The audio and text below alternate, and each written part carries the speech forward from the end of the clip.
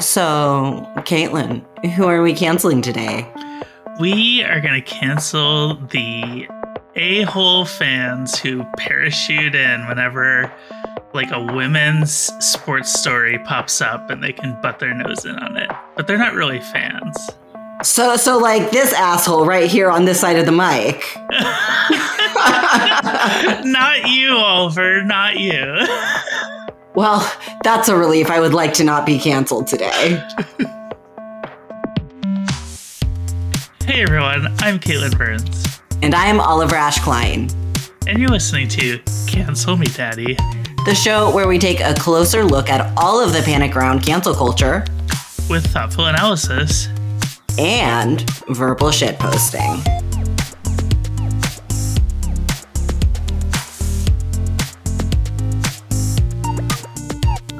So, Oliver,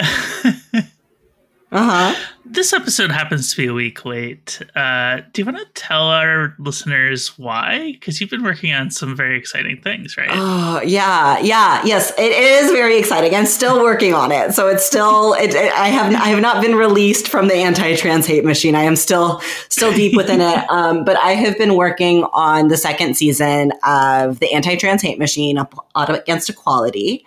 And we have released the first 3 episodes. And this season is about how anti-trans disinformation spreads from the right wing to the mainstream. And I think we've been seeing a lot of that. Our season focuses largely on some of the social contagion, rapid onset gender dysphoria stuff. And I think it's really interesting. So if, that won't hurt your brain too bad, because I know we live in hell and a lot of y'all are trans, and that's a lot. So, but if you're interested in that and it's not too much, definitely encourage you to take a listen. And if not, that's totally reasonable. Take care of yourself. Yeah, so we apologize for being a week late with this one. And then going forward, we're just going to continue with our every other week schedule. We won't have an episode next week. We'll have one the following week. We have a very exciting show today. We have my friend Lyndsey D'Arcangelo on to talk about the really over-the-top and frankly racist reaction to some of the happenings from the Women's College Basketball National Championship game last week. And we had a really enjoyable conversation. I hope you all like it. Joining us today is Lyndsey D'Arcangelo, women's college basketball writer for The Athletic. And I'm really excited to speak with Lyndsey, who I've known online for quite a few years now. But this is actually our first time talking to each other over video. So, Lyndsey, how are you doing? I'm doing really well. Yeah, we've known each other for years now, since that it was like a women's sports group, I think, on Facebook when we all connected. Yeah. I mean, is that group still going? I don't think I'm in it anymore. I don't know if I am either. I haven't checked in a while, but now I'm curious and I'm going to have to I'm going to go look it up after this. So the reason we wanted to have you on is the Women's National Championship basketball game took place on Sunday afternoon. And there was sort of an incident that ended up going viral, or a couple incidences. So for those of us who aren't terminally online or like really into sports, can you just sort of give us the TLDR of what happened in the game on Sunday? Yeah, so pretty much it was the NCAA women's tournament championship game, LSU versus Iowa. And both teams have very fiery individual superstars who are very emotionally charged when they play. They get really hyped up. It's fun to watch. They get the crowd into it and all of that. Well, on Iowa, the player is Caitlin Clark. You may or may not have heard her name. It's been around a lot. She's just a very exciting player and very talented in women's college basketball right now. And then for LSU, it's Angel Reese. And you could say the same thing. Probably have heard her name as well. Another very exciting player to watch. And as I said, they're both emotionally charged. They both really get into the game and they like to trash talk a bit. And at the end of the game, when it seemed that LSU pretty much had it wrapped up, Caitlin Clark earlier in the tournament had done some gestures, kind of the hand over the face. Who's that wrestler who does it? John Cena. Yeah, John Cena, that you can't see me over the face. Caitlin had done that in the past. So towards the end of the game, as the clock was winding down, Angel Reese did it towards Caitlin, and also pointed to her ring finger as if to say, we're getting a ring, we just won. And it was caught on camera. And it, like you said, it went viral. It was shown on SportsCenter. It was pretty much all anyone could talk about, forget how good the game was, because that narrative totally got lost. And this became the focus of taunting.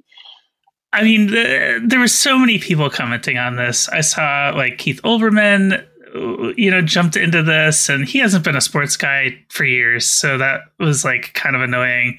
And you had all the sort of worst people on the internet jumping on this, Dave Portnoy from Barstool Sports, who is, I don't want to make any comment because my mom said if you don't have anything nice to say, you shouldn't say anything at all.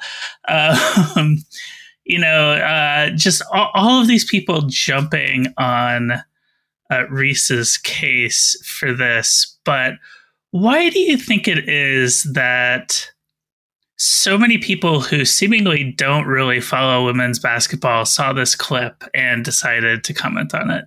Oof. Obviously, race plays a role in it. I think Black women, especially athletes, are portrayed as, there's certain verbiage you could use there as just, hardcore, like rough around the edges, thuggish, use what any word you want to throw in there that's racially charged. And you see this player, and the clip that they showed was so pared down that all you see is her doing the taunt, right? So people who didn't even watch the game, didn't even see, anything else transpire, automatically thought, like, this girl just thinks she's the shit. And how, words like classless were used and to describe her actions. And the things people were saying, especially, and it was mostly men, the words they were using to describe this 20-year-old female Black athlete were disgusting. Yeah. Just flat out, from just off the cuff, not knowing a thing about her. That to me was chilling. Like, this young woman is getting all this vitriol from people who, especially personalities, who are on Twitter with large followings, who should know better. Portnoy, it's just ironic, because for him to call somebody classless, is the irony, I don't think, was lost on anybody. Yeah, I don't think he's ever had class. But anyway, I don't want to turn this into a Barstool show for sure.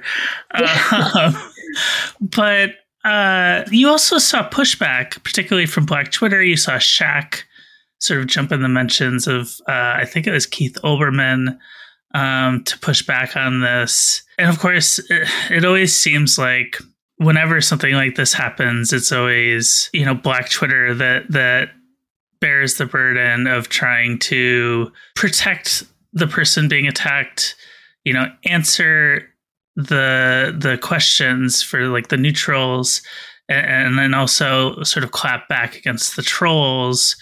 I'm curious what the reaction has been inside the world of women's college basketball to all of this. Just that these people had no room to talk, and like no standing to comment on a player they probably hadn't watched once all season or know anything about, commenting on women's basketball off the cuff, making that the central point of the championship game. I mean, all of it. Chantel Jennings wrote a great column about this in The Athletic, and I know there are many others who wrote about it or tweeted about it, like how just ridiculous the whole scenario was, to comment on. And then it forced the players themselves to have to talk about it.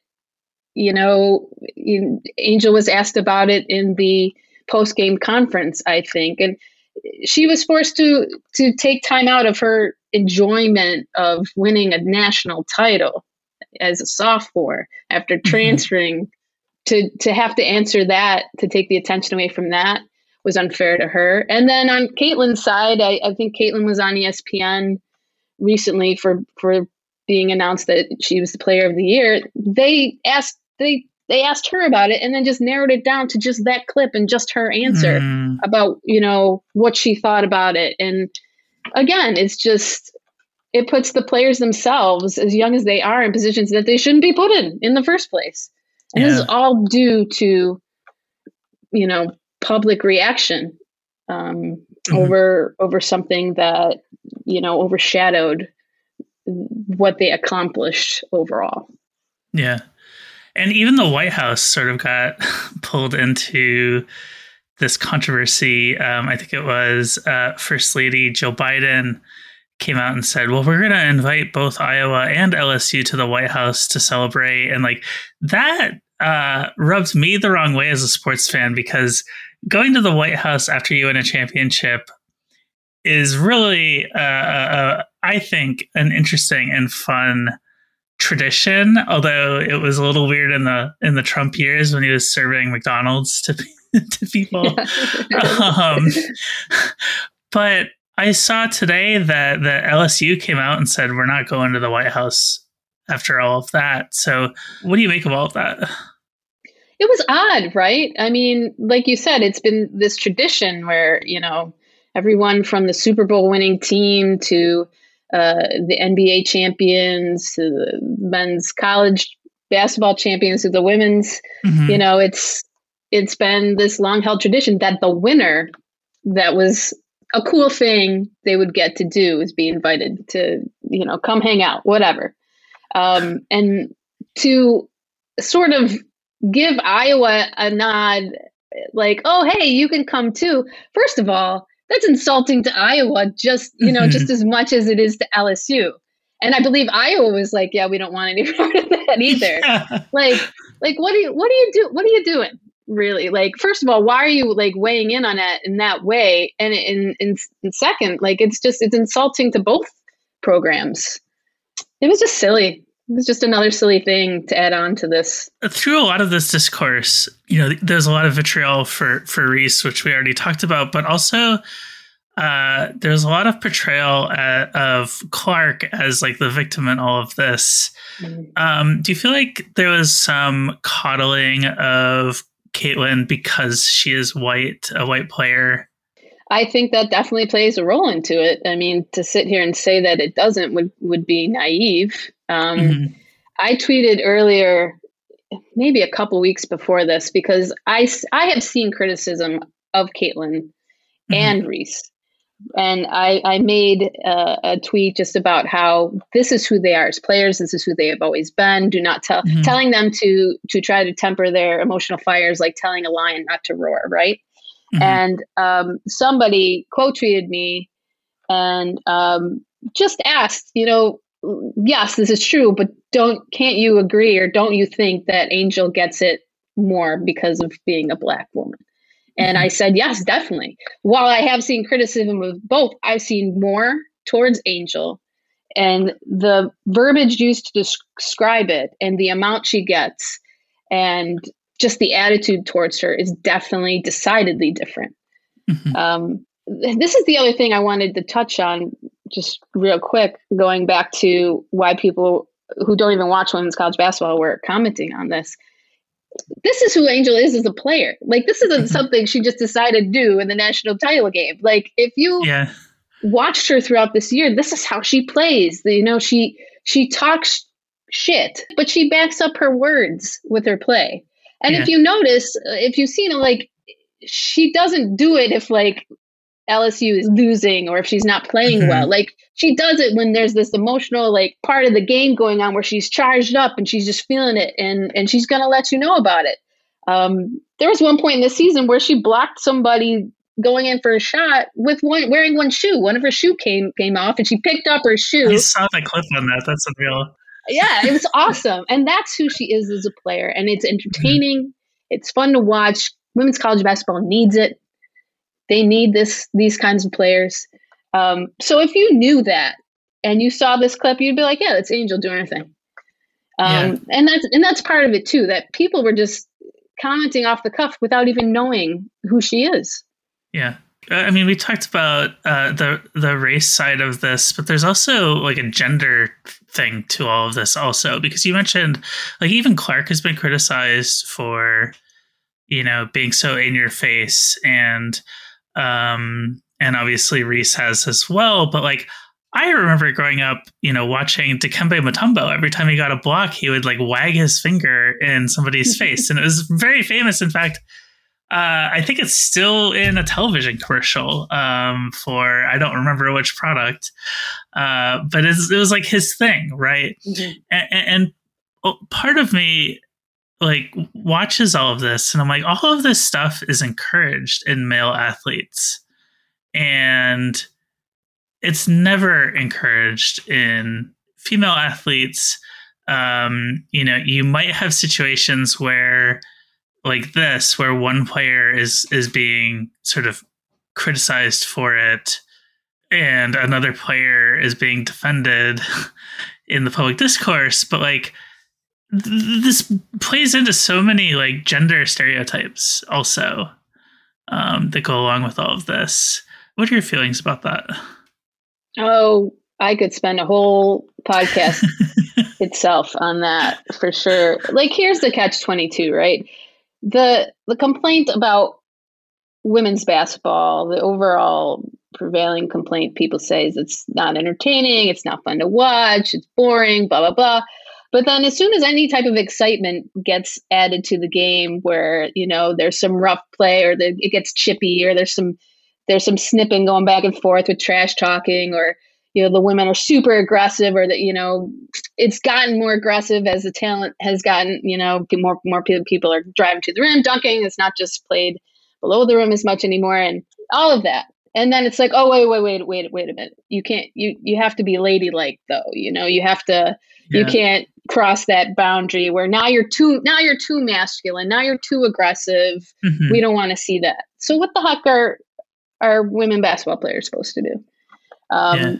You can't have it both ways. But that's been a long-standing issue for women athletes overall. Is trying to straddle that line between being incredible athletes and regarded for your talent, but at the same time not being overly aggressive or too masculine and male-like. Like it's frustrating. It's frustrating. I mean, I remember my mom telling stories. She went to school in the 50s, basically, and she's like, yeah, like the girls played basketball, but we were playing 5v5, but you couldn't cross half court. You had to pass it to another set of 5 players on the other side of the court. So, we like to tell ourselves that we've come a long way when it comes to women's sports and women's basketball, but there are some lingering, biases, I think, that are still around. And this is another example of that. And I do believe that it also played, that's another aspect of this conversation between Angel and Caitlin that played a part in people's reactions. Mm-hmm. The other thing too is, I obviously follow you on Twitter, and I follow several other women's sports writers, women's college basketball writers, and it's my understanding that viewership for women's college basketball has like never been higher. So do you think this is a case where some of this stuff has always been happening, but it's just that more people are watching now and noticing?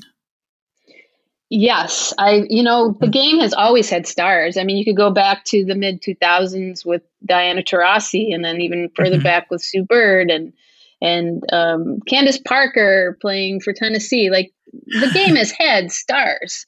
Yeah. This is only the third year in a row that ESPN has given national airtime to every single tournament game. 3 years. Imagine if they had been doing that all along.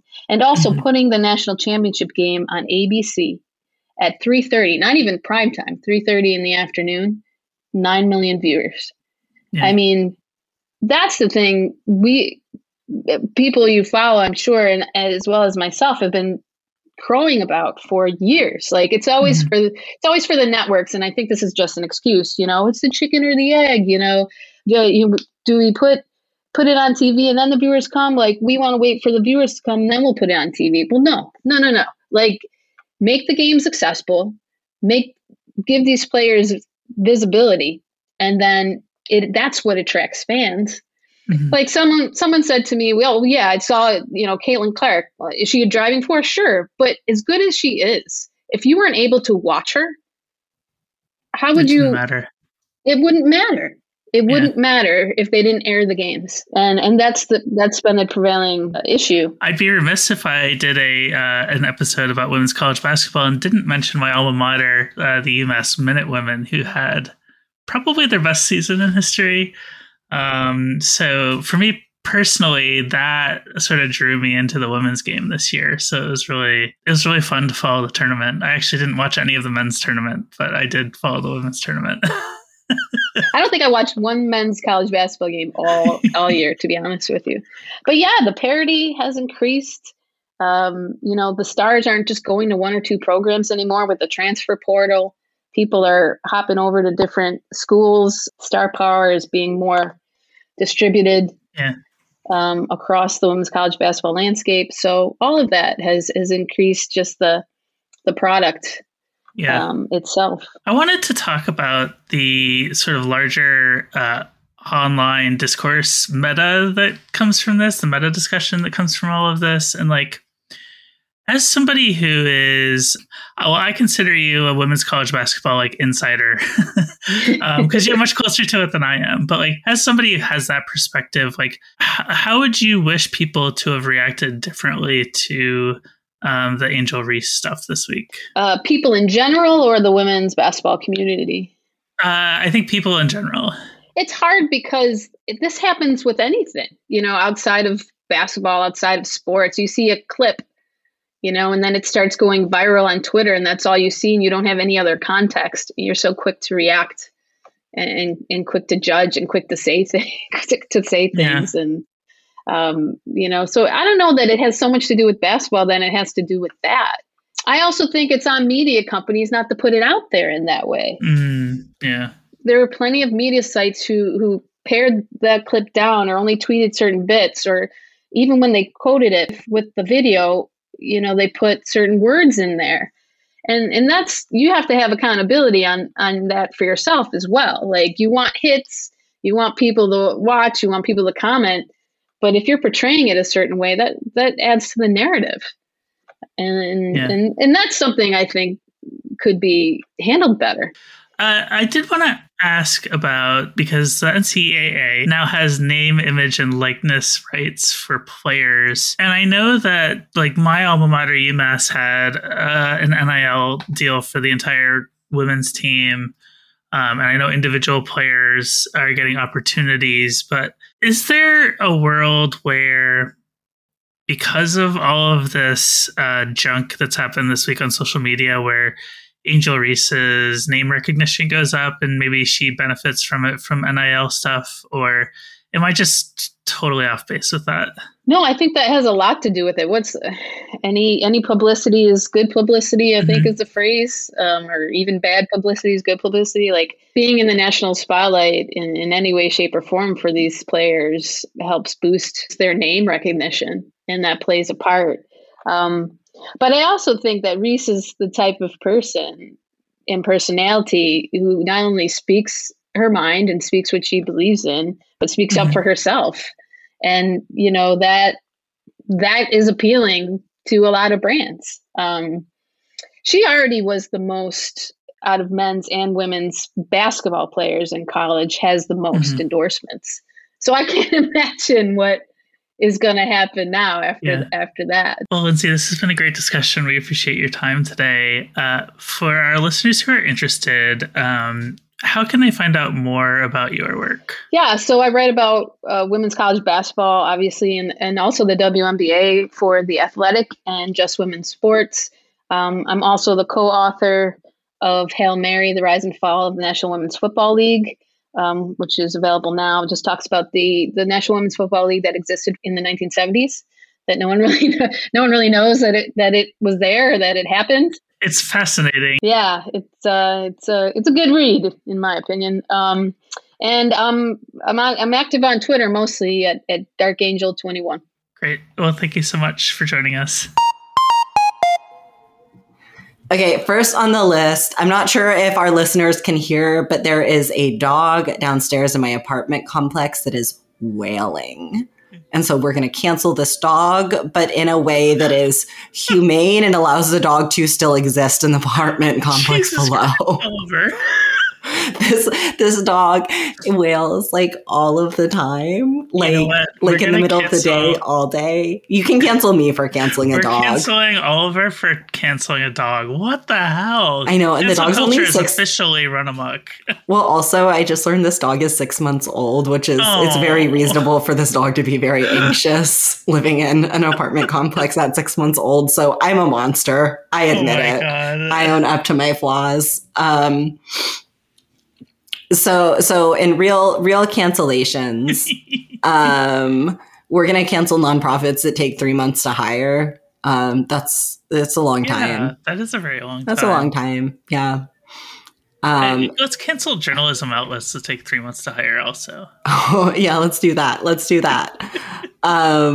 One of our listeners also wanted to cancel free meals from insurance arriving with shipping related damage. That sounds annoying. That's not cool.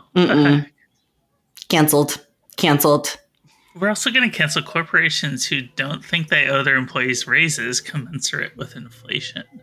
Yeah. You know, if they don't give you a raise that's commensurate with inflation, then you're making less money. They're cutting your pay and decreasing your buying power, and that's not cool at all. No, we hate it. One of our listeners wanted us to cancel people fraudulently calling word prediction algorithms artificial intelligence, and also freaking out over word prediction algorithms fraudulently being called artificial intelligence. So don't call word prediction algorithms artificial intelligence, but if someone does, like, don't lose your shit over it. Is that a correct interpretation, you think? Do you think we could get a sponsorship from an AI company to, like, have an algorithm create our out-of-context cancellations? Oh my God, I wonder what would happen if an algorithm created some out-of-context cancellations for us. I don't think so. And you know how I know? How do you know? Because in order to submit an out-of-context cancellation, you have to be a supporter of our Patreon at patreon.com/cancelmedaddy. And as far as I know, no AIs are currently signed up for Patreon. I could be wrong. What if they were, though? What if all of our out-of-context cancellations are algorithms? This is like cancelception right now in my brain. Listeners, I don't think you're an AI. I promise. I'm just shit posting with my mouth. And if you are an AI, you can go to... No, I'm just kidding. If you are an AI, I have questions. Let's talk. Let's see. Cancel devices that don't work fresh out of the box. Okay. Yeah, it's like the most annoying thing. Oh, you wanted to cancel freelancer taxes. Yeah, this is my very first...